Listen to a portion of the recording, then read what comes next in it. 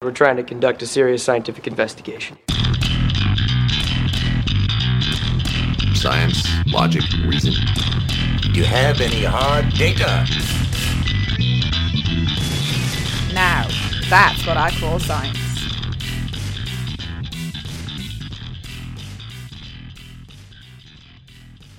You're listening to That's What I Call Science, Youth Takeover, the weekly radio show and podcast that brings big science from the small island.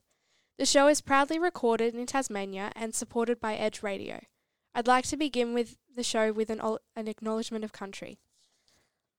I would like to acknowledge the traditional owners of this land on which we are all gathering today, the Palawa people. Today we are meeting across Lutruwita, Tasmania Aboriginal land, sea and waterways, online. On behalf of everyone, I would like to pay my respects to elders past and present, as well as the Tasmanian Aboriginal community who continue to care for country. I recognise a history of truth which acknowledges the impacts of invasion and their colonisation upon Aboriginal people, resulting in the forcible removal from their lands. I stand for a future that profoundly respects and acknowledges Aboriginal perspectives, culture, language and history, and a continued effort to fight for Aboriginal justice and rights, paving the way for a strong future. My name is Hannah and I'm joined with Ellie, Eleni and Phoebe at Mount Carmel College. Dr. Penny Jones. We're just going to fire some fun questions at you. First question, if you could have 3 pets, what would your top 3 be? Oh, well, I think I'd have a dog. Don't tell my cat this. I've actually got a cat at the moment, but I'm really a dog person, and I just don't quite have time for a dog. So I've got a cat, but I'd really like a dog if the world was a slightly different place. Chickens as well, because eggs and they eat slugs and snails and things like that. So chickens, practical, maybe not quite so affectionate. And as a third pet, oh my goodness. Oh look, I better say a cat just to make Vinny not feel like. Although I should say. Given we're talking about the environment, he is an inside cat, so he doesn't go outside and eat birds. Second question. If you could watch a Netflix series, what would your favourite one be? Or a TV series that you like?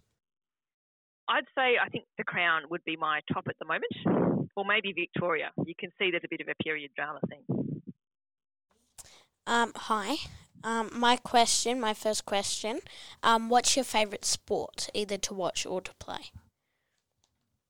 Well, I haven't played it for years and years and years, but I used to love playing hockey. It was great, and netball as well, until I stopped going and was too short. But hockey was great because it didn't matter that you were short. You could run around and hit the balls, and it was very satisfying. So, yeah, I reckon those are my top 2. What's your favourite movie? Oh, Lord of the Rings, I think. This is a bit, random, but rap music, yes or no? Oh, look, generally no, but in some circumstances, like in gym class, yes. My first question is, if you had to live on one flavour of ice cream, what would it be? Definitely be mint choc chip. I do a very go 3 mint choc chip ice cream at quite a rate over summer. And lastly, what do you prefer, sweet or sour? Probably sweet, I think. Yeah. My number 1 question is, if you could only eat one food for the rest of your life, what would it be? Oh, if I could have 3, it would be mangoes, cherries and raspberries. But if I had to choose one, I think it would be a really good Kensington Pride mango. It has to be Kensington Pride. I don't care about the other types of mango. What would you live in, summer or winter? Summer. I love being in the garden and I love the long days, so go for summer. So now we're going to Ellie for some questions. Thank you, Ellie. What is climate change? It's a big question that frequently gets asked. I'm Ellie, and I'm here to ask our guest speaker, Dr. Penny Jones from the Menzies Institute, a few questions about what she feels about this issue. According to the Internet, the largest source of greenhouse gas emissions from human activities in the US is from burning fossil fuels for electricity, heat and transportation. In Australia, there are 8 major sectors responsible for Australia's greenhouse gas emissions. These include electricity, transport, stationary energy, agriculture, industrial processes and forestry. My definition of climate change is simple. It is a change in animal habitats, weather patterns, and the Earth's atmosphere. It is also a change in the way the Earth bounces back from our treatment of it. In your own words, how would you describe climate change? I think you've made a fantastic effort at defining climate change. Climate change is absolutely all of those things that you've just said. It's got to do with life on Earth. It's got to do with the climate and what's in our atmosphere. So it's a really complex Earth system process, and it's resulting in weather patterns and overall temperature patterns across the globe changing. But I'd also just want to make one point here and make a distinction between anthropogenic climate change, which is what's happening now and being driven by human activity, and non-anthropogenic climate change, which has happened for a really long time. I've actually spent some of my research career looking at climate change in the past. And I just wanted to make that distinction because I think sometimes some people kind of say, oh, well, climate change happened in the past, so we don't need to worry about it. It's not to do with us. Climate change has happened in the past, absolutely, but that doesn't mean that what we're doing right now with greenhouse gases isn't actually something quite different and something really important that we need to address, because it's directly due to our own activities, and it's going to really strongly impact both humans and the environment. I think that everyone plays a role in climate change.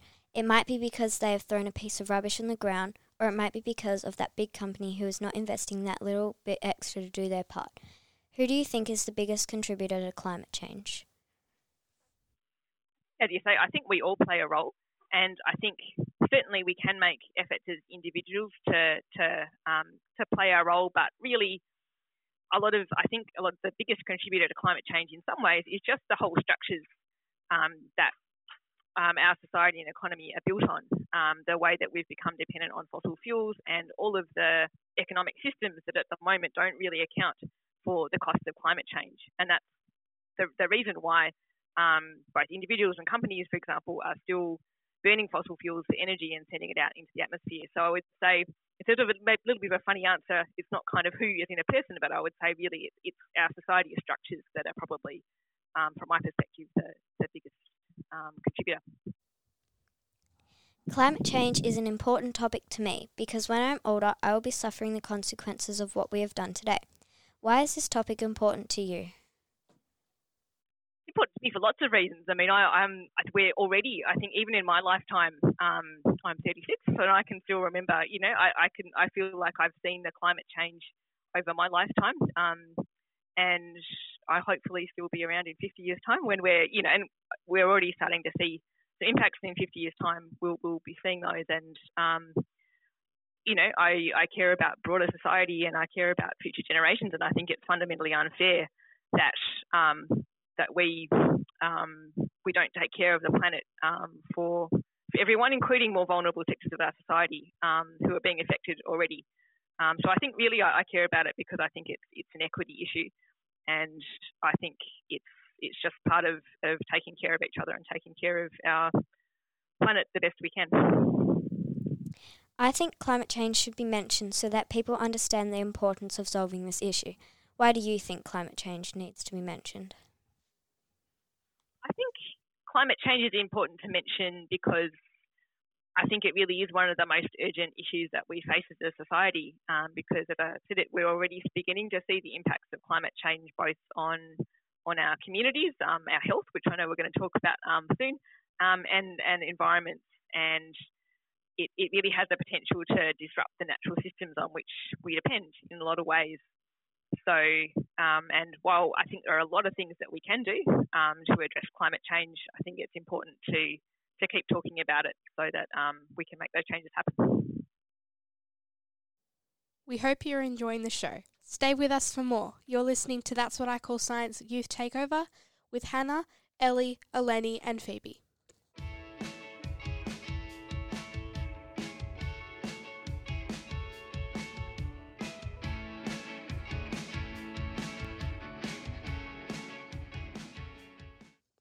You're listening to That's What I Call Science. My name is Hannah and I'm joined by Eleni, Ellie, Phoebe and Dr. Penny Jones. Today we'll be talking about climate change. We're joined today by Dr. Penny Jones. Hi. So what are you researching at the moment at the Menzies Institute? At the moment, I'm part of the environmental health team at the Menzies Institute, and in our group, we look at how things like heat and weather affect our health, as well as we've got a really big focus on bushfire smoke and air pollution and health, as well as pollen and health. And I do little bits and pieces in all of those areas, but my main focus in terms of research at the moment is pollen, as well as keeping the Aerator app running, which is a way that we've a smartphone app that we've designed to let people know what the conditions are, so that they can try and minimise the impacts of heat, pollen, and poor air quality on their health. So, how do you think climate change affects us and our health? I think climate change affects our health in a lot of ways, and there's actually just a few days ago, on the 2nd of December, there was a new report by there's something called the Lancet Planetary Countdown, which is a really big international collaboration that is trying to document how climate change is affecting our health right now. And that lists off a whole reel of ways in which climate change affects our health. The most obvious one, of course, is heat waves, like increasing heat waves. And we're certainly already seeing increasing stress from heat waves across the globe. Heat waves tend to affect elderly people the most, but they can affect a whole lot of people, particularly people who are already unwell with other conditions. And it's across the world, it's quite commonly documented that during an extreme heat wave, mortality increases from a whole range of different sorts of diseases. Basically, it just increases just in the body. So often people who are already unwell, that can just be one too many things, if you like, for the body to deal with. And heat waves are already, over the past 160 years, heat waves have actually killed more people than any other type of natural disaster combined, just to give you a sense of how much it contributes to mortality and morbidity.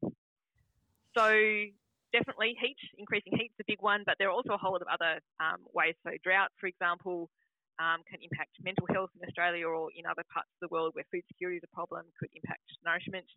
The diseases, so things like malaria, for example, climate change is increasing the range of places in which those diseases can take place. Bushfires in Australia, so bushfires emit smoke, which affects our health. Again, climate change is increasing fire weather conditions, so that might become more important. And well, it's probably less commonly thought about. My research area, pollen, is another example. So climate change is meaning that in many places like Australia, pollen seasons might be becoming longer. And for reasons we don't fully understand, not so much climate change, but the actual increase in carbon dioxide concentrations is actually increasing the amount of allergenic protein that's in pollen grains. So it's actually making pollen more potent, if you like, or more likely to cause allergic responses in people. So what are your thoughts now that you have come to this conclusion, now that you've discovered all these things that have been connected with climate change? Yeah, look, good question. I think it certainly made me really inspired to stay in the type of work that I'm doing. I think climate change and health is really important for a few reasons. One, of course, because it's affecting people already, and it's like many aspects of climate change, unfortunately, it most often affects the most vulnerable people in our community. So I think it's a really important area to be researching and be advocating in. And the other reason I think it's important is that it's something really direct. It's something that we can all understand. It's not something abstract. It's to do with us and our families and our lives, and it's something that I think people can really grasp hold of. So I think it's a really good way that we can use to talk about climate change and help everyone in the community engage with it. Stick with us for part 3, where we'll be talking about climate change and health. My name is Hannah, and I'm here with Phoebe, Ellie, and Eleni, and this is What I Call Science, Youth Takeover.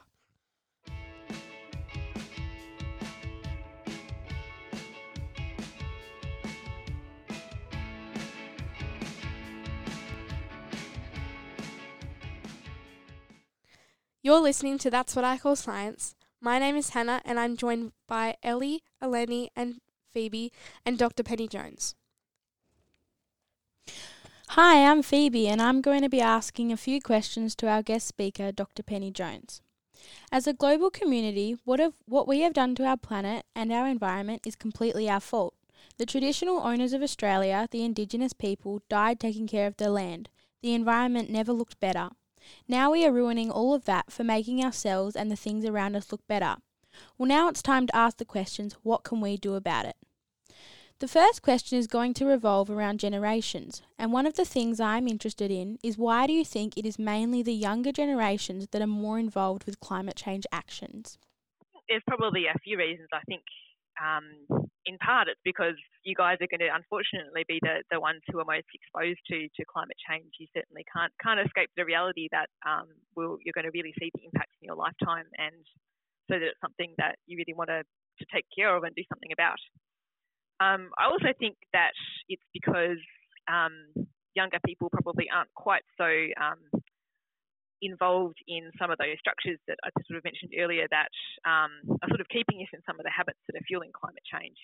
So it's a little bit easier to say, hey, actually, no, we should be doing something different here, rather than perhaps sometimes, not in all cases. I would say, look, there are definitely older people too who do care about climate change, but maybe sometimes it's a bit harder to step outside the box a little bit and look at it from a different perspective. Air pollution is one of the world's largest health and environmental problems, and when I think of air pollution, I think of big companies and all their machines running at once, and how bad that must be for the air and the environment in general. But when you think closer and deeper into this problem, pollution rate is increased every day by just individual rates.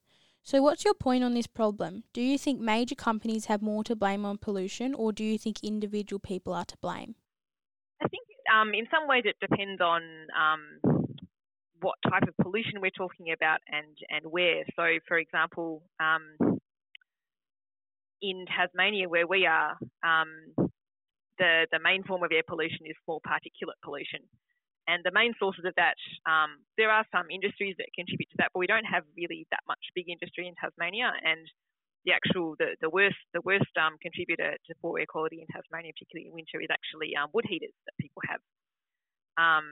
But then when you're talking about things like some of the gaseous pollutants or sort of heavy metal type pollutants in the air, those tend to come from more industrial sources. So it depends a little bit, and I think, you know, we absolutely all share responsibility for that. You know, as we've already talked about, fossil fuel generation is still a big contributor in Australia, and both we as individuals and companies use fossil fuel generated energy. Unless we've specifically purchased clean energy, which, you know, a lot of people now are deciding to do, both individuals and companies, which is great. That's probably a big, fossil fuel burning is probably a big thing to consider. But yeah, as I said, I think lots of things play a role, and it depends on when and where the pollution occurs. As I already mentioned and asked about big companies and what their role in pollution is, I also wonder what are they doing to help and stop the rise of pollution. So my full question is, what should the big companies be doing? I think the big companies could certainly be looking at clean industrial processes, which a lot of companies are. So ways to reduce both the greenhouse gas emissions, but also other types of air pollution. For example, that might mean, in part, as I said, you know, choosing renewable energy rather than fossil fuel-based energy to reduce emissions. It might also mean developing different processes and things like that. So I think we can. There are a lot of technical solutions available, and there's a lot of work going into clean technologies. And I think we just, all of us need to do a lot to support that. You're listening to That's What I Call Science Youth Takeover.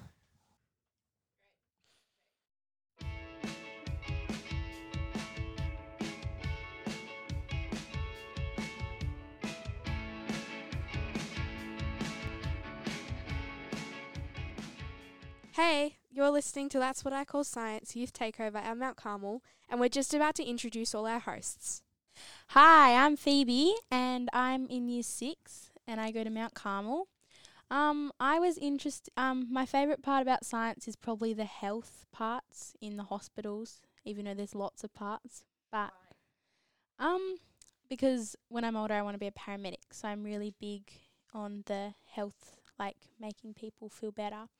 And I was interested about climate change because it's a big topic that is probably not going to be solved soon. So you need as many people to know about it. Hi, I'm Ellie, and I'm also in grade 6 at Mount Carmel College. My favourite part about science would be discovering new things.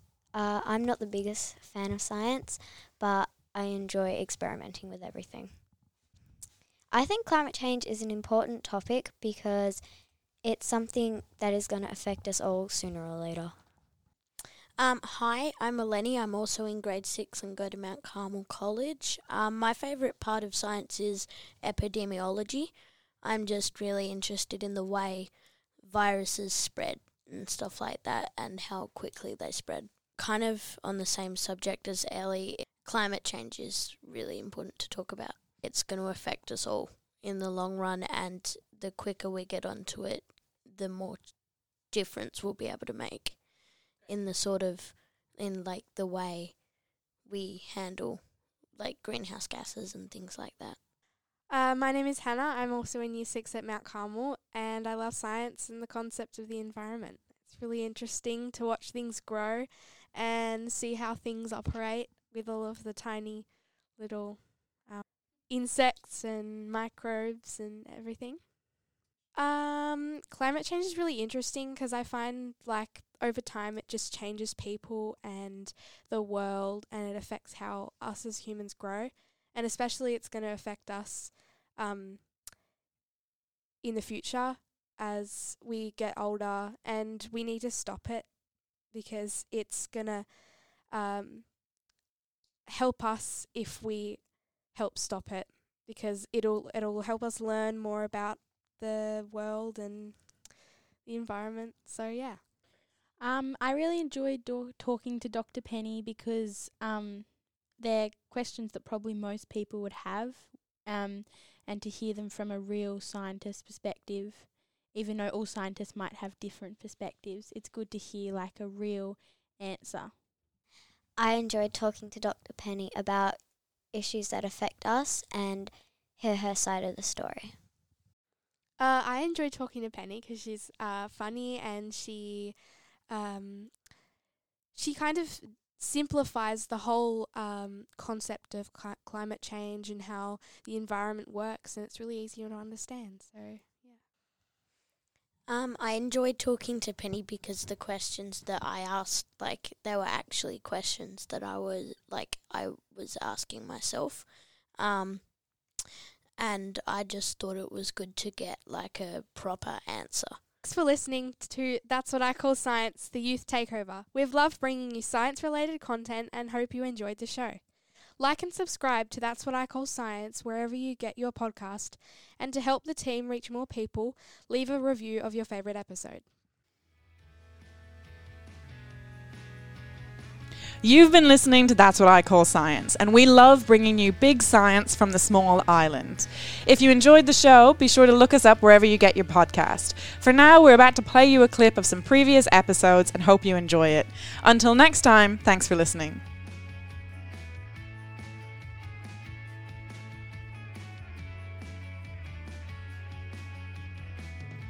Can you explain how a bush regenerates after a fire?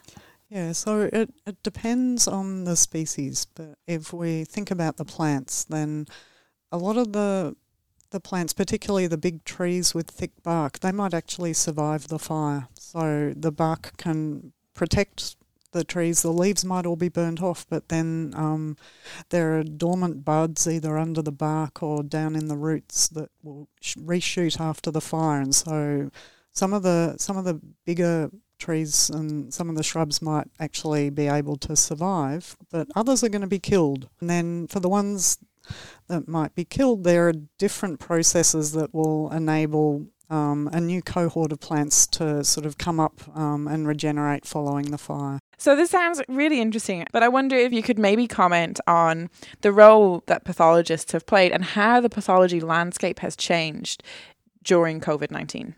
Where pathology has been vital has been in the collection of samples from patients. So that has required a lot of what's called nasopharyngeal specimens being collected. So that's swabs into the back of the throat and then down both noses, right down to the back of the nose.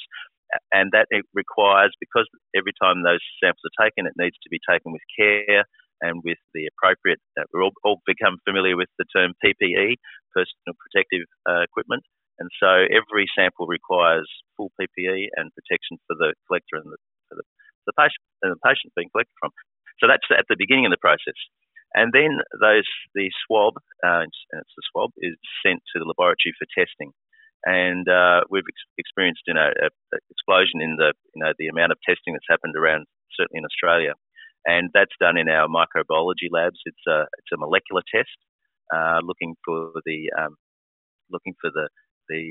evidence of the virus, as say by specialists.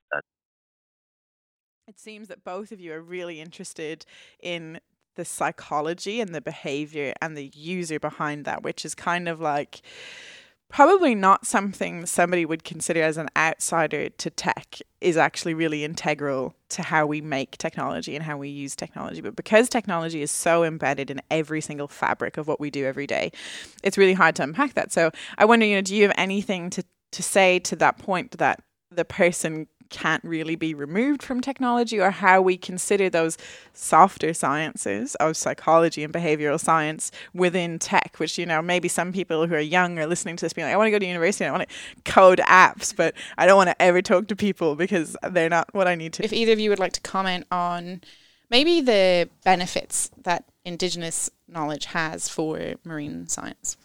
Indigenous Australians have been on this continent for over 60,000 years, and a part of our survival has been the science that has come from that in ways to sustainably fit in with the environment that we live in, the food that we eat, how we can manage our medicines and all those types of things.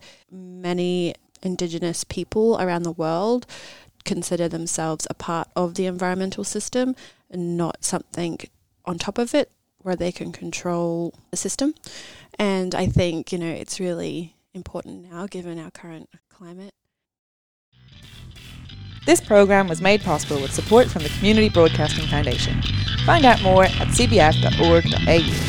You've been listening to That's What I Call Science, brought to your station and across the nation via the Community Radio Network. You can find That's What I Call Science on all major podcast streaming services and social media platforms. Like and subscribe for on-demand science updates from the team. That's What I Call Science is proudly recorded in Tasmania at Edge Radio. Head to edgeradio.org.au for more information on how you can support community radio. GemMaker are a proud sponsor of That's What I Call Science. GemMaker provide expert advice, services and training to commercialise new knowledge and technologies. Go to gemmaker.com.au for more information.